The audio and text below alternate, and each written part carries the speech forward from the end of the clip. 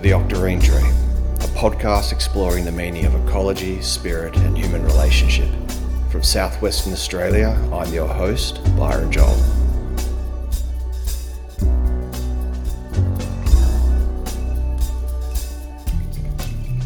Greetings, esteemed listeners.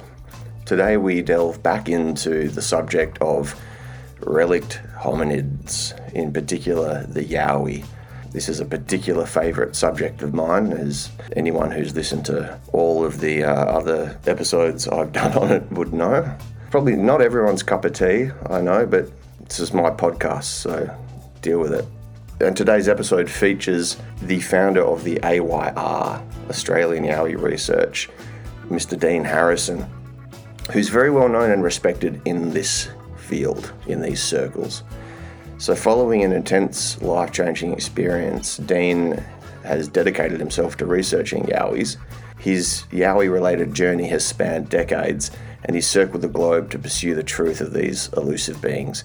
In addition, as mentioned before, he created Australian Yowie Research, which is tied into worldwide research groups and has created yowiehunters.com.au as both a comprehensive resource for Yowie research as well as a database of reported sightings. The AYR is the first website on the internet dedicated to the research of the Yowie phenomena and is also the largest and most well-known research organisation in the world on all subjects Yowie related. Many years of hard work and research have contributed to the following of the AYR, and it is a really valuable database. Now, I know that this subject is not everyone's cup of tea. I just want to say that I'm completely aware of what this subject looks like to the outsider, to those who aren't interested in it or haven't taken a deep dive, or who are understandably and naturally skeptical, which is good. It's good to be skeptical of these things because they are so elusive. They are so seemingly fantastical. And frankly, I wouldn't want anyone to put their faith in the truth of any idea without a thorough examination. As you hear me state in the following discussion, I can't even claim that I believe in the reality of a flesh and blood biological organism. Most likely some as yet undescribed higher primate species explain this greater phenomena. As I say, I have my strong suspicions, but I can't say, and I'm not insisting on it. All I know is that there is something very interesting going on. Whatever it turns out to be, there's something very interesting and worthy of an exploration. I've gotten in trouble before with the quote-unquote true believer community for saying that I don't believe in it with a capital B. I said once in a previous talk, I don't believe in this with a capital B. And that upset some people, and they claimed that I didn't have a right to be talking about it because I didn't believe it. I found that quite interesting. I mean, I'm just being intellectually honest when I say I don't believe in it with a capital B. And then, of course, I've had more than my fair share of weird looks from people when I have said that I think there is something to it, because, of course, the consensus, kind of everyday reality consensus position on this subject is that it's utterly impossible, that there is a flesh and blood organism reality to it, and that it's pure make-believe or fantasy or delusion or fabrication. So yeah, I'm in a funny position where I'm in the middle, and I realise that I can't claim to know what's going on, but it fascinates me. All I can claim is that the hypothesis that I put forward, at least, and many people put forward, that there may be relic populations of unrecognised higher primates around the world is utterly plausible. That's all I can say. There's all sorts of other fantastical, bizarre, metaphysical and psycho-spiritual implications, which I go over in episode 12 of the Octarine Tree podcast, entitled The Mythopoetics of Extra Sapiens Hominids, where I explore the potential metaphysical, totemic, psycho-spiritual meanings and implications of this phenomena. What I'll say, a challenge to the skeptic. After you listen to this, go to the YouTube channel for the AYR. Go to YouTube and search for Yowie Hunters Witness Audio Reports. And there you will find close to 200 audio reports of interviews with people who have had experiences with these beings around Australia. When you listen to them, realize that for every one person who has had this kind of experience and bothers to document and report what they've experienced, there's likely to be, who knows, another 3, 4, 5, 10 people plus who have had similar experiences who don't document them. So listen through a few of them. If you're interested, if you are skeptical, go to that site, listen to 2, 3, 4 of them and get a feel for what we're dealing with here. And then appreciate that this phenomena has been described all around the world way back in time. And only one of these has to be real. Only one of these reports has to be describing something quote unquote real. You know what I mean by that, for this to have incredible implications. So anyway, that's about enough ranting and disclaiming from me. Following interview, we did have some audio issues. The connection was a little bit funny and there's that kind of digital distortion every now and then. I've tried to clean it up as best as possible, and also Zoom crashed on us toward the end, which is a real pain in the ass. We lost a bit of content from the discussion. If the interview itself seems to end quite abruptly, that's why, because it crashed right toward the end. So anyway, blah, blah, blah, blah, blah. Enough from me. Without further ado, Mr. Dean Harrison. Dean Harrison, welcome to the Octarine Tree podcast. Thank you for joining us. How are you doing this morning? Pleasure to be here. Thanks very much for the invite. All the way over there in Australia. Doing this research, you really get to know your geography. Mm-hmm. Us East Coast snobs, as I put it, we didn't know much about Western Australia, and you do actually have mountains and foliage over there. Who knew? Oh, it's very green in the southwest. The vast majority of the state is semi-arid and arid. Up in the top northwest, of course, you've got the kind of Pindan, wet, dry subtropics.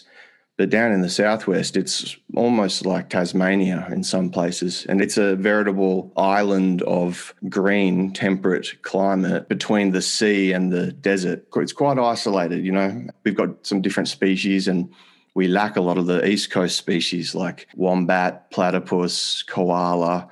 We did have them, and we have the remains of their megafauna ancestors, but they didn't make it into the common era for one reason or another. But lots of similarities and lots of differences, and it's very deep. I mean, if you go on Google Earth and have a look, there's seriously deep woodland over here. That's the thing, doing the research, receiving the reports. And Western Australia has really, really stepped up over probably the last 5 years or so in terms of reports. Now, looking through these areas where the reports are stemming from in Western Australia, you get to know, as I said, yeah, it is really green and lush in certain areas and mountainous. Yeah, well, not mountains by any other standards around the world, but certainly very hilly. I mean, there are areas where you just don't go. People just don't go, even down in the southwest where it's relatively highly populated relative to the rest of WA, which is about, I don't know, like 3 or 4 times the size of Texas and has a population of 3 million people. It's bloody sparse. But even in the southwest, there are areas where there's the odd walking trail and you might have the odd adventurous trekker, hiker, but there's not a lot going on. It's very sparse. I think the last report we added on the website was Jarrahdale. I'm not sure if you're familiar with that area. I'm very familiar with the area, and I heard the report. So you had your own experience, didn't you, that triggered off your interest in this phenomena?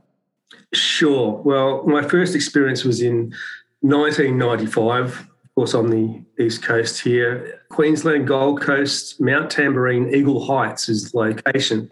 Right. Coming home at 8:00 at night, and the home's pole home, sloping backyard, chicken wire fence that went onto swamp.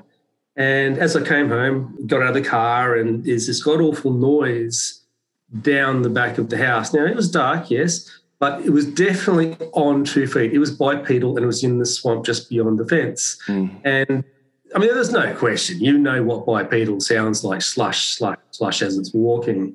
On top of was, the grunting in this massive diaphragm that was aggressive, and it was a vocal capacity that we couldn't match. There's two things. Now, when you're looking at Australian native animals, you have to draw an which one is it? Okay, bipedal. No. Massive vocal capacity. Well, the only one that I know is probably koala, and I know kangaroos can make pretty big noises, but we didn't have either of those in that particular area. And then here comes the whammy number 3, it had hands. How do I know this? Because it was picking up the foliage, dragging the foliage out of the ground. You'd hear the roots go, you leave the ground, and then it threw all this foliage hitting the other trees and landing on the ground. And this went on for, we stood there for about probably 3-4 minutes, 5 minutes at max. I mean, it was horrifying. It was really horrifying. The reason it was horrifying is because not just because of the unknown, it was the vocal capacity and the anger associated with this vocal capacity. That's something that's actually really interesting in the world of crypto hominology, Bigfoot, Sasquatch, Yowie. You get all these collective testimonies, which is one of the things that points to the fact that there is something definitely going on with this phenomena. Whatever it turns out to be, and I've got my strong suspicions, it's the collective testimony of countless people across the world and history that speak of the same things and similar things, not just the visuals, but the behavior and the vocals.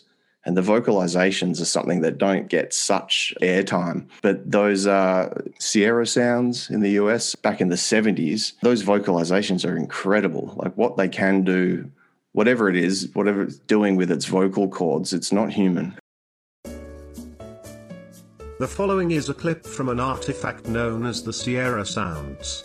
It was recorded deep in the heavily wooded Sierra Nevada mountain range in California, 1971 by Ron Moorhead and Al Berry. At certain points in the clip, the two men can be heard responding to mysterious calls coming from the woods. For a thorough forensic breakdown on this recording by an audio specialist, we direct you to Thinker Thunker's YouTube channel as linked in the show notes. Hurrah!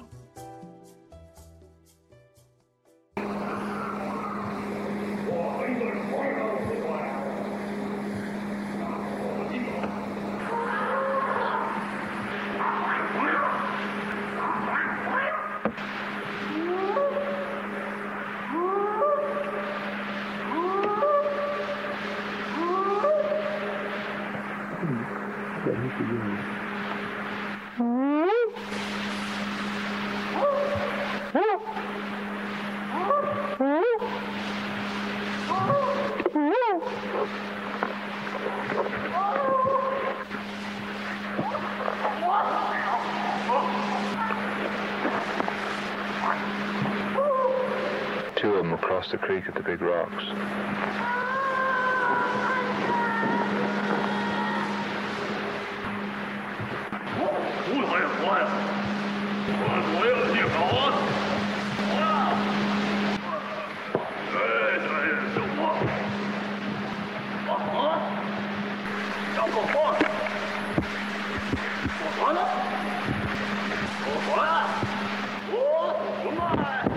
Right there, I just seen movement right through there.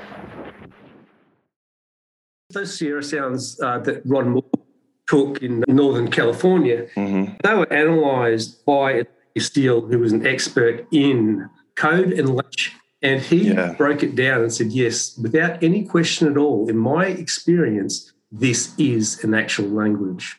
Just to wrap up your initial question of how I got into all this or how I was actually dropped in the deep end, years after my Eagle Heights experience there, that I was in a place called Ormeau, and most people know this story, but perhaps some of your viewers don't. I was going for a run each night trying to lose some weight. I think it was the end of June 1997. On this particular night, I stopped instead of running down this path, and I'll cut this as short as I can. That's all right. Now, as I always say, if I hadn't have stopped short that night, and if I had have run down this path, I wouldn't be here right now.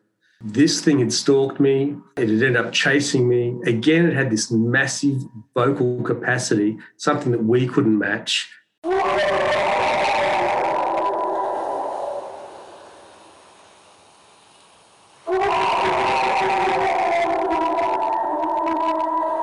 That sound like a dog to you?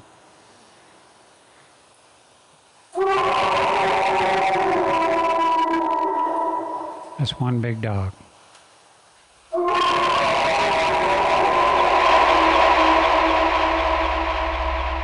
It was roughly about 8 feet tall, but the strength, the speed, the aggression that I witnessed that night. And at the time, I thought, this is it. I'm dead. I'm going to die right now, and there's nothing I could possibly do that I could defend myself. There's nothing I could have had in my hands that would have helped me defend myself. This thing was just that powerful. As it happens, I was fortunate and I was on a main field and I got to a street light. If it wasn't for that, as I said, it may have been, would have been a far different situation. But after having an experience like that, you're looking for answers. Yeah, I bet. Very humbling and traumatizing and confusing and intriguing all at once, I bet. So you started, after that, you're hunting for answers, and you eventually founded the AYR, the Australian Yowie Research Institute group. Australian Yowie Research, yowiehunters.com. Right. In 25 years, we've compiled 220 years worth of reports. When you accumulate that much history, you notice repetition in observable behaviours. And we can get into that a little bit later. But what I found at the time, there was no answers. It was the embryonic stages of the internet. We still had dial-up, really. I mean, not every single house had dial-up. It had internet. Yeah, there was just nothing available. So I started doing my own research. And at that time, pretty much the next month, I'd moved to Sydney and I was researching in the Blue Mountains. I was fortunate enough to meet up with other witnesses, and this is how it all started. It's an amazing database. It really is. It's world recognised. You've got everything from direct witness accounts to more kind of oblique experiences from the contemporary era all the way back to Indigenous law. And the ones that interest me the most are the colonial era reports. I find them fascinating. Yes. They're fascinating. Yes. Absolutely. The newspaper reports from the early 18th century, or 1800s, I should say, to 1850s and getting on towards the 1900s. By the 1850s to 1860s, the word gorilla in our newspaper headlines was so prevalent that we were starting to wonder, and the headlines were questioning whether Australia had its own Indigenous primate. Yes, and some of the reports refer to the Australian gorilla. We're not even questioning, is there an Australian gorilla or what is this thing? It's the Australian gorilla, as if the author is assuming the readership knows what they're talking about. Yeah. One headline was, have they escaped confinement or were they already here? Another one says, is this the Australian equivalent of the African gorilla? Mm. Yeah. They didn't know. Back in those days, we didn't know. We didn't have the communication. There were very few roads and towns compared to today. And we're still discovering new things. Yeah, Australia was a wilderness. It was a new world to the European mind. So they had that open-mindedness. Of course, there was some skepticism and critique and suspicion, but there was that openness. They didn't know what they were going to find in the outback, in the wilderness. And there are other interesting Australian cryptid tales from back then, the marsupial cats and talk of the bunyip. It's fascinating. That whole era is fascinating. Yeah. The other thing back in those times, in the era that obviously we both share an interest in, because I just find it absolutely fascinating what they went through back in those days, because there was no communication. So if you had an experience with one of these things, chances were you were living somewhere remote. You had no one to talk to other than close friends or family, and you couldn't communicate with what you observed to other states, for example. Yet in the other states, the same descriptions were being reported in the newspaper all the time. Yes, and those descriptions matched the Indigenous law, and they match the contemporary experiences, and they match the experiences of, again, Indigenous, colonial and contemporary reports from many, many places around the world. People who haven't really looked into this stuff don't realise how ubiquitous and widespread this is. It's the rule, not the exception, virtually everywhere. Yeah. Ladies and gentlemen, the inimitable Jane Goodall. I'm romantic. I would like Bigfoot to exist. I've met people who swear they've seen Bigfoot. And I think the interesting thing is every single continent, there is an equivalent of Bigfoot or Sasquatch. There's the Yeti, there's the Yowie in Australia, there's the Chinese wild man, and on and on and on. And, you know, I've had stories from people who, you have to believe them. So there's something, I don't know what it is. I'm always open-minded. Those descriptions from back in those days, they still match today's sighting. So that's what I find fascinating. It's when you have a mass of data with very, very, very obvious patterns reading through it. One can't necessarily jump to a conclusion to say, well, therefore I know exactly what's going on. But this is where I believe that if nothing else, and I believe it deserves more, but if nothing else, there is sufficient data to warrant a serious inquiry. Some people just think this is a disposable superstition or hallucination or something. It's just not the case. On that subject, I'd just like to say that over the years, we've been in contact with obviously very high levels of government in different capacities. One level I had to use at one stage against quite an aggressive one that was causing problems. We get to hear a lot of things that the public doesn't, and there's certain things that we can and can't tell. Interesting. And there's probably a few things that we don't want to let on either. Okay. Well, all right. You've certainly piqued my curiosity. But what interests me is your opinion. You said earlier that you had your own ideas that you're going to keep to yourself for now. Yeah. And I am interested in what your opinion is.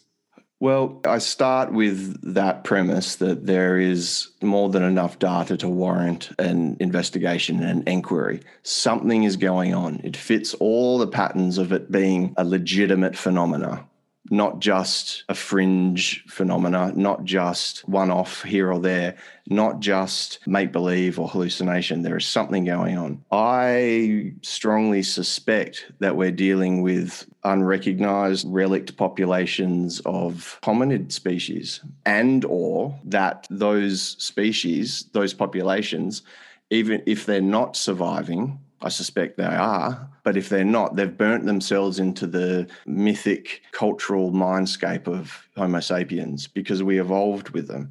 We're currently a very lonely species. We're the only species of a once vast radiation of hominids that were all around the world. So regardless of even if we're running into them or not, they live in our mind. I just try to be intellectually honest because I've never laid eyes on one. Like, I have very, very strong feelings and suspicions about the whole thing. I just can't say because I've never actually seen one. I've had experiences, one in particular, but I've never laid eyes on one of them. I think you make a lot of relevant points in a lot of your conferences or these seminars that you do. I've got a lot of respect for what you say and your opinions when you do your lecturing. It comes down to whether there should be an inquiry. It won't happen. It's not going to happen. They know about it. I'll put it as bluntly as that. There's certain areas of government on a very, very high level, mind you, that know about it, and there's no disputing it, but they will not, under any circumstances, do anything to rock the boat, public hysteria. The most relevant issue here is the impact it would have to the economy. I don't have to run through too many things, but, you know, you got forestry. Yeah, that's pretty obvious. Mining is probably the biggest contributor to the Australian economy. All the tree huggers out there wanting to protect. Then you've got people who wanting to know more. There's people who will view them as something that's kind and gentle, and, well, they're not always, that want to protect them. Basically, the campers, the outdoor people, parks will be closed down because all of a sudden, you know, there'll be signs up saying an unsafe area, these hominids have been seen. And then you'd have the people saying, no, we need an investigation. We need to know Are these things dangerous? Are my kids safe out there in the forest? So you have all this disturbance, and the government, it doesn't want any of that. Oh, you'll never look at the Australian bush The same way again. Exactly. Never. And it's funny, because over the last 6 months, I think 4 of our witnesses have said to us, because of very dramatic, life-changing experiences, again, as you say, never look at the Australian bush the same way again. They said, the government has to know about this. Why aren't there signs? Well, I'm telling you, there won't be signs because they don't want to highlight it. Human well-being and safety is one thing, and I do think there would be obvious scientific positives to it. I mean, we'd learn more about ourselves, we'd learn more about human evolution, all that is true. I think it would do amazing things to the human psyche in the long run. I mean, it would blow our minds. I mean, people talk about these amazing historical moments where the human mind and identity was impacted positively, like when the first image of Earth from space was returned to Earth, and there was this big moment of, oh gosh, we're all one, and da-da-da-da. I think it would have incredible positive impact psychologically. It'd shock us collectively. No, but it would restrict us. That's the thing. It would restrict us. That's what will happen. I agree. It would. There would be lots of things we'd have to rethink. An inquiry, an investigation. Are they dangerous to humans? You'd have a panic. You'd have rednecks wanting to go out and cull them. Exactly. Every guy with a ute, a 6-pack of beer and a dog will be out there shooting anything that moves. You'd have headhunters with a black market, da-da-da-da-da-da. I wouldn't be pushing for it to be recognised with a capital R by science. Personally, I don't give a shit. I don't think we know. Who are we? Who are we? Like, they're out there doing their thing to the degree that our ignorance of them further endangers their survival. I care about that, but I don't really give a shit personally whether or not society at large comes to the party and recognises it. I don't know. That's how I feel. Well, this is where the alternative needs to be put in place. You need the database. You need the information out there for the public who've had their own experiences. They don't know they don't know where to get advice from. Where do we go? Well, you come to us. That's where you go. Yeah. You can read and also listen. People tell their own stories about their experiences. Yeah. The audio reports are amazing. I've said this before, I'm not a walking human lie detector, but you listen to enough people tell these stories earnestly and passionately with very little contradiction, if any, in their tales. People who remain nameless, they remain anonymous, they don't get anything from talking about it. And there's hundreds of these reports now. And again, you have the same patterns collectively coming through. To me, I mean, it's fascinating and there's definitely something going on. I only hold back in insisting on what I think is going on, again, because I have to be intellectually honest because I haven't witnessed it myself. So in Australia, something that is interesting with the reports from Australia, there seems to be, I mean, they all fit the basic pattern of a hominid, a human, like an anthropomorphic form, usually hairier than sapiens. But there's a whole lot of variation as well. I mean, there's big, there's small, there's extremely hairy, there's not that hairy, there's very human face, there's very primitive primate faces. If you had to take all the data that you have witnessed and put it together, how many species would you say are in Australia? Not just variation within the species, because humans ourselves, we look differently to one another, but actually different breeding type populations, different species types. Any idea? Well, I think you hit the nail on the head when you said variation to species type. I think that's an important thing to keep in consideration. Other than that, from what we've observed, we would have to say probably 3, maybe 4. There's 2 obvious ones, and that's the 8-9 foot hominid. Then you have like the 4-foot hominid. And then you'll have something that's more hominin, and you'll have the witnesses, depending on which species, they will say, this thing was absolutely gorilla and had no neck. It had this massive trapezius that came from the tops of the shoulders to the base of the head. It had no neck. The massive muscular proportion of this thing, longer, shorter legs, longer arms.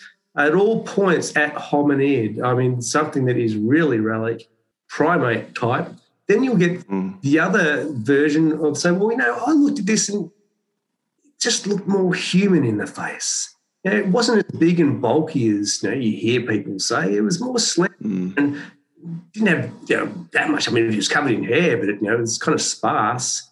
There's at least 3 different types. But what comes down to it, and what's really interesting to us, again, is the observational behaviours of these, all of them combined, how they behave. And some of it is quite contradictory. Some don't want to be seen, cause attention to themselves, and don't want to be tracked, etc. Yet others make really obvious mistakes, either based on poor judgment or something entirely deliberate. They would be masters of their environment, but still fallible. Or some people say, well, so how can something that big not be seen or discovered or noticed?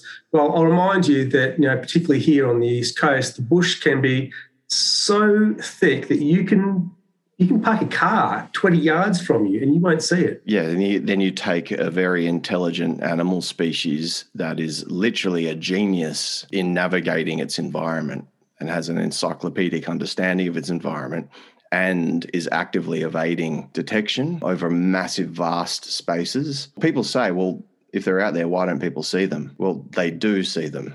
We have countless testimony. The physical evidence part of it is more elusive. Lack of bodies, lack of footprints, relative lack. That is explainable, though. It is totally explainable why you don't find a body. It's quite obvious. We're not dealing with an animal. And if people get off that mindset of you're dealing with an animal, then you'll understand it better. They have family clans. They work in family units. They're seen in families. Where you find one, I'm telling you, where you find one, there'll be another not far away. So if Uncle Charlie is over there, he's not just going to walk away and leave them there to be picked apart by prey or found by humans, which is even more detrimental to their survival. He's going to take Uncle Charlie back to the family clan, the family unit. And what were they doing 200,000 years ago? They were burying their dead. Why would it be any different now? I strongly suspect there would be strong culture within their populations. Not sapiens culture or even sapiens-like culture necessarily, but culture. So, the Eastern Seaboard has the most numerous accounts. In WA, it seems to me that the majority of the accounts are of the smaller variety. We do have the occasional big one here and there, but even the Indigenous law over here speaks of the mamari or the ginjari, the little guys, way more than the big fellas. Yeah, sure. Just like Jarrahdale. Jarrahdale was one of the small ones too, but aggressive. At very best, they're described as like a trickster species. There you go. Yeah, I had an Indigenous gentleman talk to me about them, and I was trying to bite my tongue. I was trying to be respectful and not completely chew his ear off and just extract information from him. But he was saying, trickster type, and they can be aggressive. And he told a story of an attack and a bloke who copped it on the head, bleeding from the head. They speak with him with serious trepidation. Like, you don't go to these places, you don't go at night, you don't take children, you make sure you've got fire because they don't like smoke and fire. And another thing, a lot of people, where they get it wrong with this species, is they think they're nomadic, but they're not. Home is always home. Yes, they'll wander, but home will always be home. A lot of people see them as carnivores and nocturnal, but they're not. They're clearly cameral omnivores. They're not carnivore because they've been seen eating both plant-based foods and they can be seen 24 hours around the clock. It doesn't matter. They can move as they want. They can eat what they want. They'll be living off the land like the ancient Aboriginals did. Makes sense, doesn't it? Yes, I imagine opportunistic omnivores and with the capacity to predate and hunt if and when necessary. But it makes sense, especially in an environment like Australia. You've got to be able to eat anything that you can, basically, to get the calorie input. Although it's possible, even out in the desert, it's possible if you're a super tough hominid species with a range to walk around and move around, and there's enough calories, tubers and grubs and insects and reptiles, let alone the occasional big roo or wallaby or something, there's definitely the calories out there. Look at something the size of a gorilla, which is plant-based primarily. You'd think something that size would require a high calorie diet. And the other thing I'd like just to quickly say is that, because biological, they are no different to any other animal or human, Homo sapien, hominid, canine, whatever. They all have mood swings and not always good. And we do get reports of, very aggressive behaviour. So, and I've been a victim a couple of times. As you know, I got hit in the chest by one in January 2009.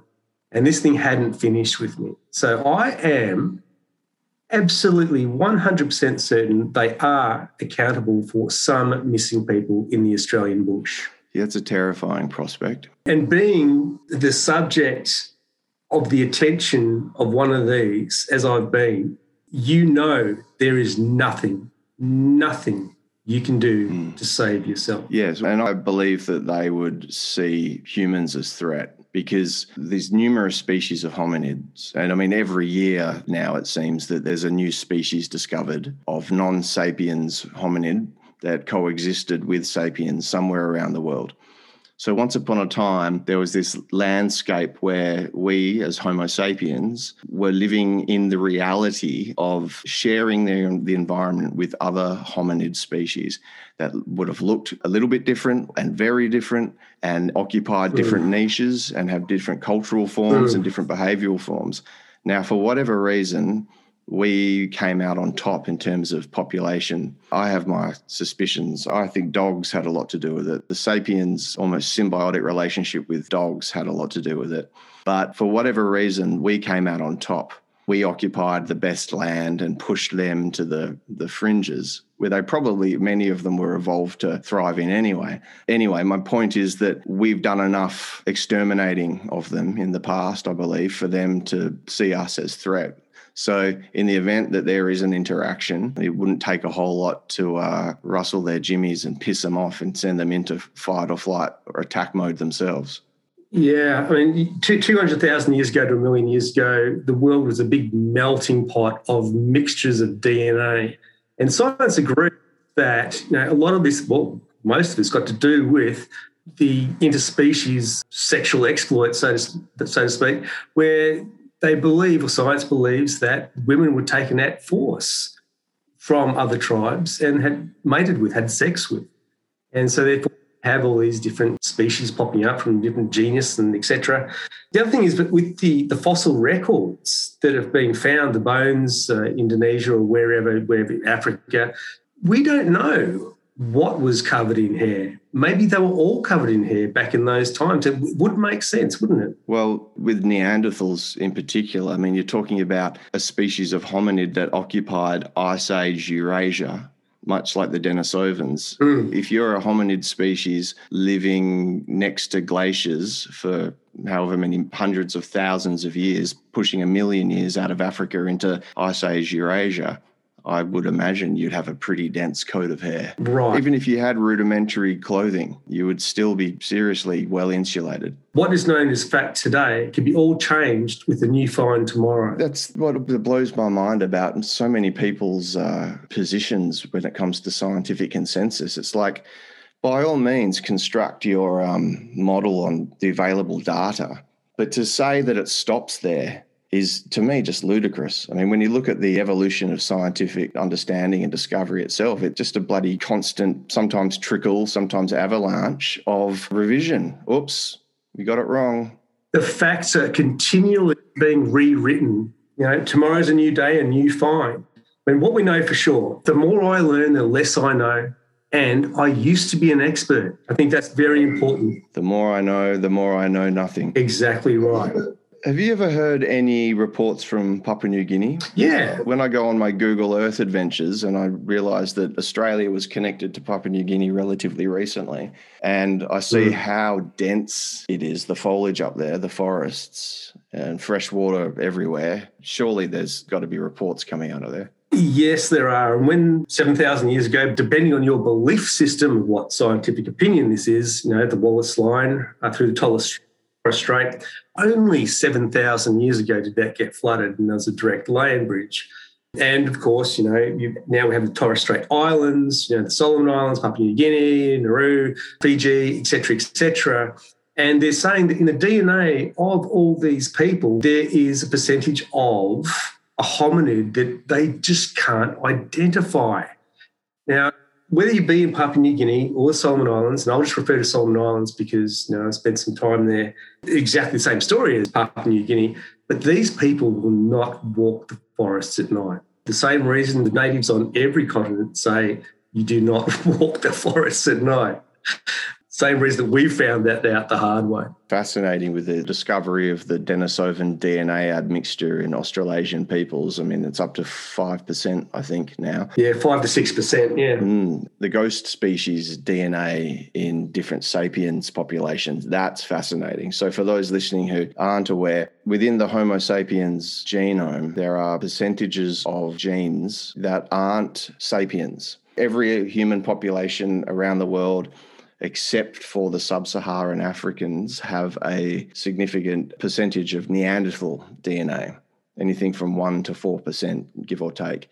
Then there's the Denisovans as well, which in Australasian peoples, it's up to 6%. And in East Asians, I think it's around 2%, And then there's the ghost species DNA. They know they have the markers for interbreeding, integration events between sapiens and other species of hominids, non-sapien species, but they don't know what they are because they can't actually, They can't associate that DNA with a known species. It could be something we do know. It could be something in the fossil record. It might not. The sub-Saharan Africans have a ghost species in their DNA from an integration event around 30,000 years ago.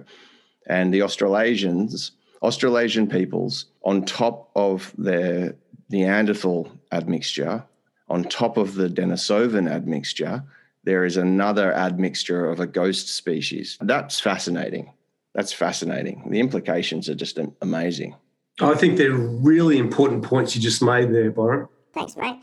I mean, we've always been told that non-sapiens hominids could never have made it to Australia because of the Wallace Line. And then you have Homo erectus sitting right next door in Java as far back as 1 million years ago. And now we know that hominids crossed the Wallace Line in the form of Homo floresiensis. Whatever their history is, we know that they can do it. It's absolutely plausible, scientifically plausible, that Australia could have been occupied, colonised by a non-sapien species. Not even tens of thousands of years ago, not even hundreds of thousands of years ago, pushing back to 1 million years ago. So anything could have happened. Another thing is that, I know this is ambiguous. It's ambiguous because the fossil finds are pretty small, but there's that thing called Gigantopithecus, right? And now I know this is banned around America and not everyone agrees with it. But this was said, it depends again. Science and paleontology, they can all change tomorrow, can't it? This is have lived up until only 12,000 years ago. And on top of that, found in Indonesia not that long ago, fossil records. Now, if it's as close to Australia as Indonesia, well, it's right on the bridge. Now, I bring this up for a reason. It's because, and again, I'll just quickly say, we don't know enough about it based on jaw fragments, etc. But what science says that these things were huge, robust creatures, and they were the closest associated primate with these was orangutan. So if that's the case, and the case of the majority of the colouring of the Yowies is that orangey and always explained by witnesses, it had the orangutan type hair. Now, just draw dots here. Could that be associated? Your opinion, what do you think? Again, one has to premise by saying we don't know and I don't know, and it's all conjecture, I guess. But to me, whether it is or turns out to be a direct lineage, whether or not one day we can point to data and say, aha, now we know that is where it came from, to me, it's about the plausibility, the scientific plausibility, the potential, the could have. In terms of lubricating the cultural mind, the human culture, to say this is a definite possibility as opposed to an absolute impossibility, it's much like the Wallace Line. That was an impossibility. No, sorry, non-sapiens or pre-sapiens hominids just could never have occupied the Australian mainland because of the Wallace Line. Well, now we know that it's utterly plausible that they could have. And I believe it's likely, frankly.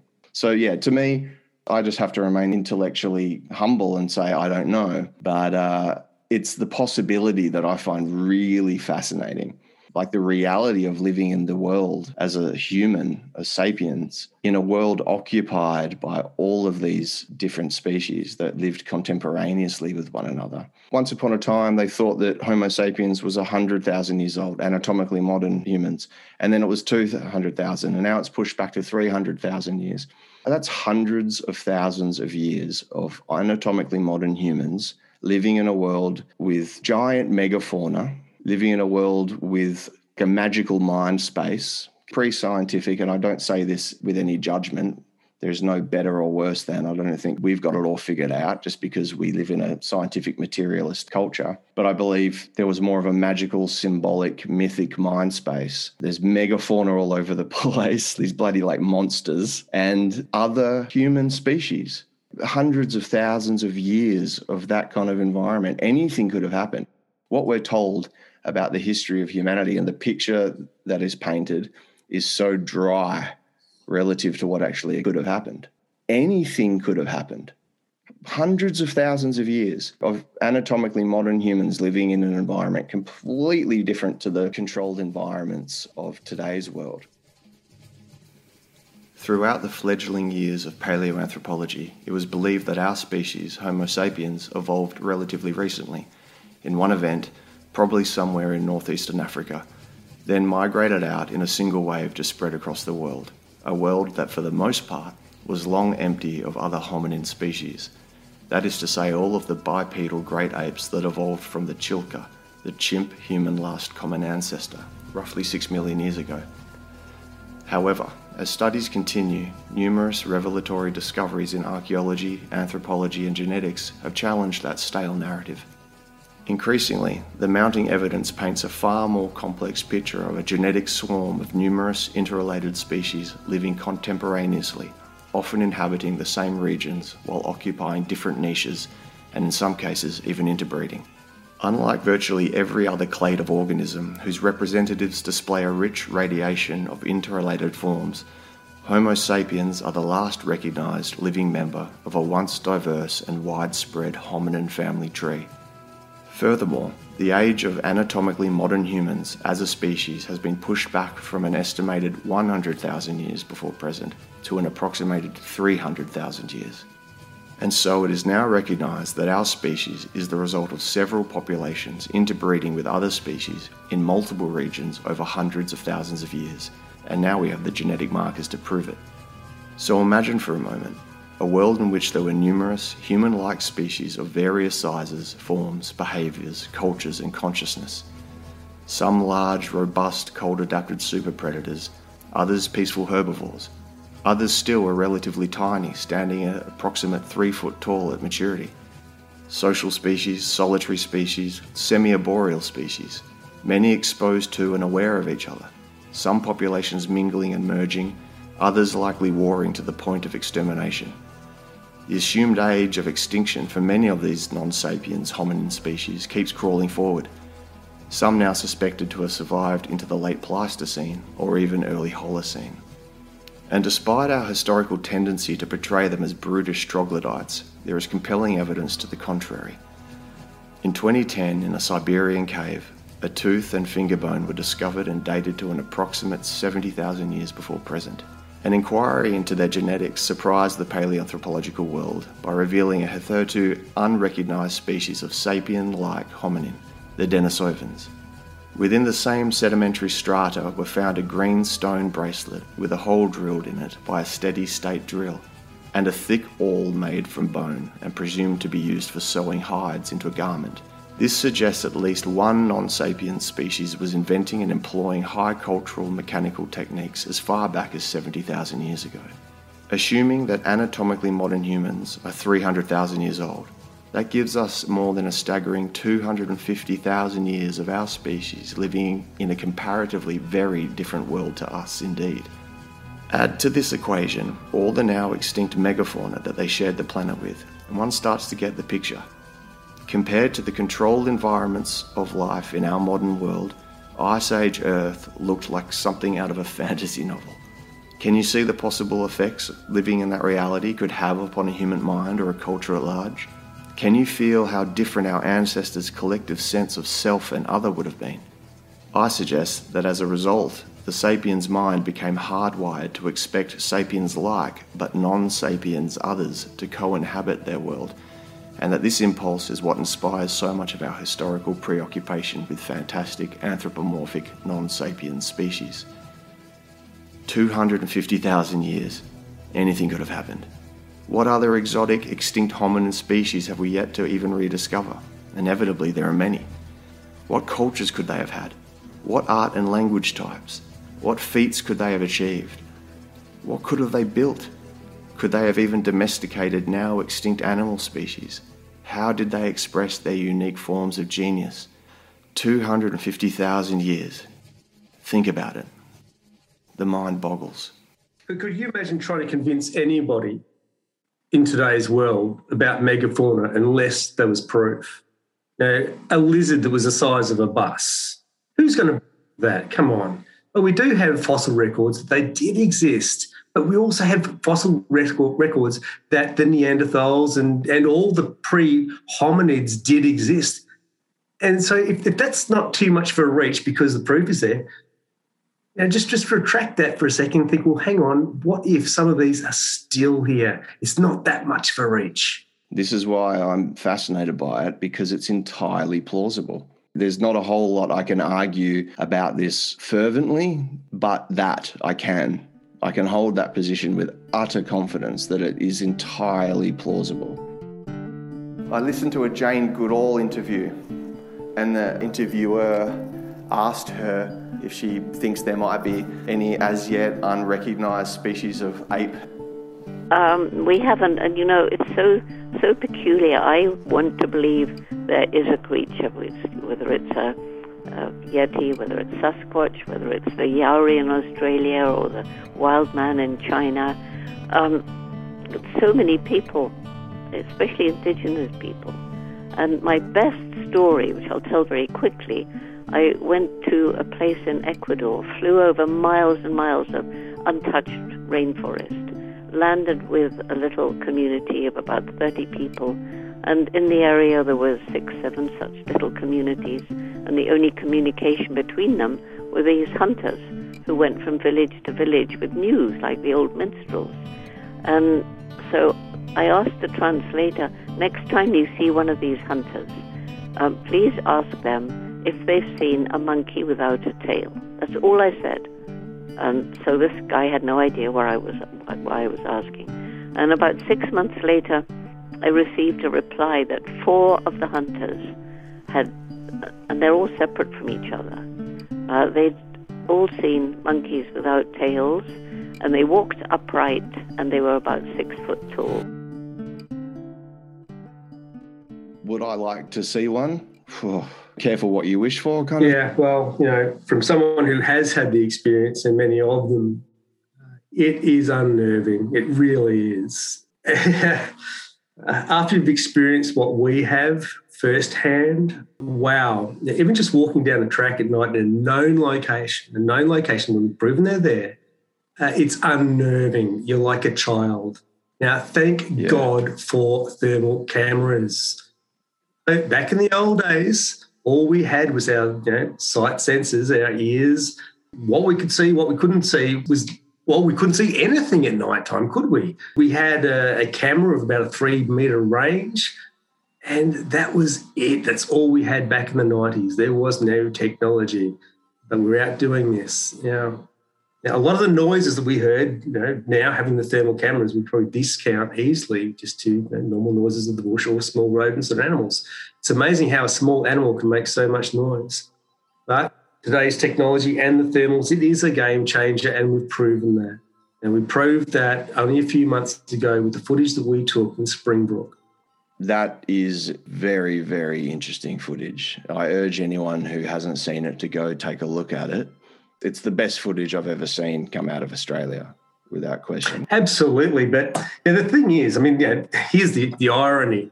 Buck Buckingham on our team, he'd never used one of the thermals before. We invested in 5 of these units. It was about 11 o'clock at night, and we'd track these beings, and you're always wondering what sort of technology you should be using for them. We would track them, and we tracked them because, my experience in Springbrook for the last, 20-odd years, we knew the signs. So we found the signs, and we said, yep, they're here right now. Let's get out there. So we did that. So we got out there at 11 o'clock at night. Buckingham had picked up one of the cameras and said, how do I use it? Gary Lynn showed him how to use it, and off he went. He walked away. 20 minutes later, we get a radio feed saying, I have something, and it's looking at me. Now, me being me and being around for a long time, you get a little bit sceptical from hearing a lot of people with a lot of claims. Do your friend Buck is? I thought, maybe he's just seeing things. Then he went silent for a few minutes, and he came back and said, now I have two of them. And he said, yes, they are bipedal. They are right in front of me. And then Gary Lynn said, do you want me to come and be with you? Yes, please. So with that, Gary Lynn picked up his thermal and off he went. And as he's getting close to Buck, these two look up and they see Gary and they turn and they walk away. Now, interestingly, this is the point. You don't have to always hear them. Buck was randomly panning. He wasn't looking for anything in particular. He was just panning around with the thermal cameras. About 100 metres away from camp, I'm guessing, maybe a little bit more. And he's panning. And he's doing this for, 20, 30 minutes. And these things turn up. They made no noise when they left. If he didn't have that thermal camera, we would have never have known that they were there. Over here, one of the colloquial names for them is featherfoot because they don't make a sound. Yeah. One of the common names for them in Indigenous languages around the world is master of the woods, master of the forest. They know what they're doing. And mate, I won't hold you much longer. So where can folks go to check out all this data? Australia Yowie research, yowiehunters.com. There's a lot of content. Yes. All right, mate. Well, thank you again. Okay. All the best. Same. Thanks, mate. Bye. Besides the feature presentation with Mr. Harrison and Byron's self-obsessed ranting, you have also heard clips from the following. The Sierra Sounds by Ron Moorhead and Al Berry, 1971. Bone-chilling howl by Thinker Thunker, November, 2019. Sapiens Life Amongst Other Hominins from the Octarian Tree YouTube channel. Jane Goodall on How Bigfoot Might Be Real. Yahoo Entertainment, 2018. Remember, dear listeners, that the world is not just stranger than we imagine, but stranger than we can imagine. Why not allow that we do indeed partake in a still enchanted world? Why not accept a dose of mystery back into one's worldview? Anything is possible. After all, you are a primate currently receiving non-local life lessons from a disincarnate robotic voice. Loosen up. Suspend your disbelief. Go play dress-ups, drink mulled wine and dance ecstatically around a bonfire. Beat drums and cry. Scream into a well. Fart during a lecture. Tell a cop you love them. Get an enema. Hug a tree. No, kiss a tree. And thank it for everything the vegetative kingdom has ever gifted you and your kin. Walk deep into the woods and speak to the fey beings as if they were really listening. Visit your ancestors. Listen with your bare feet. Whittle a wand of wood. And perhaps the most important fundamental to re-enchanting one's worldview? Chant. Chant. Chant. Chant.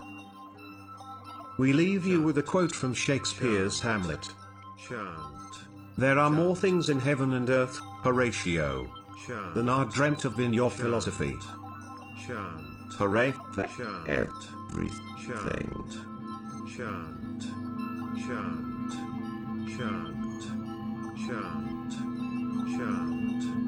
Chant.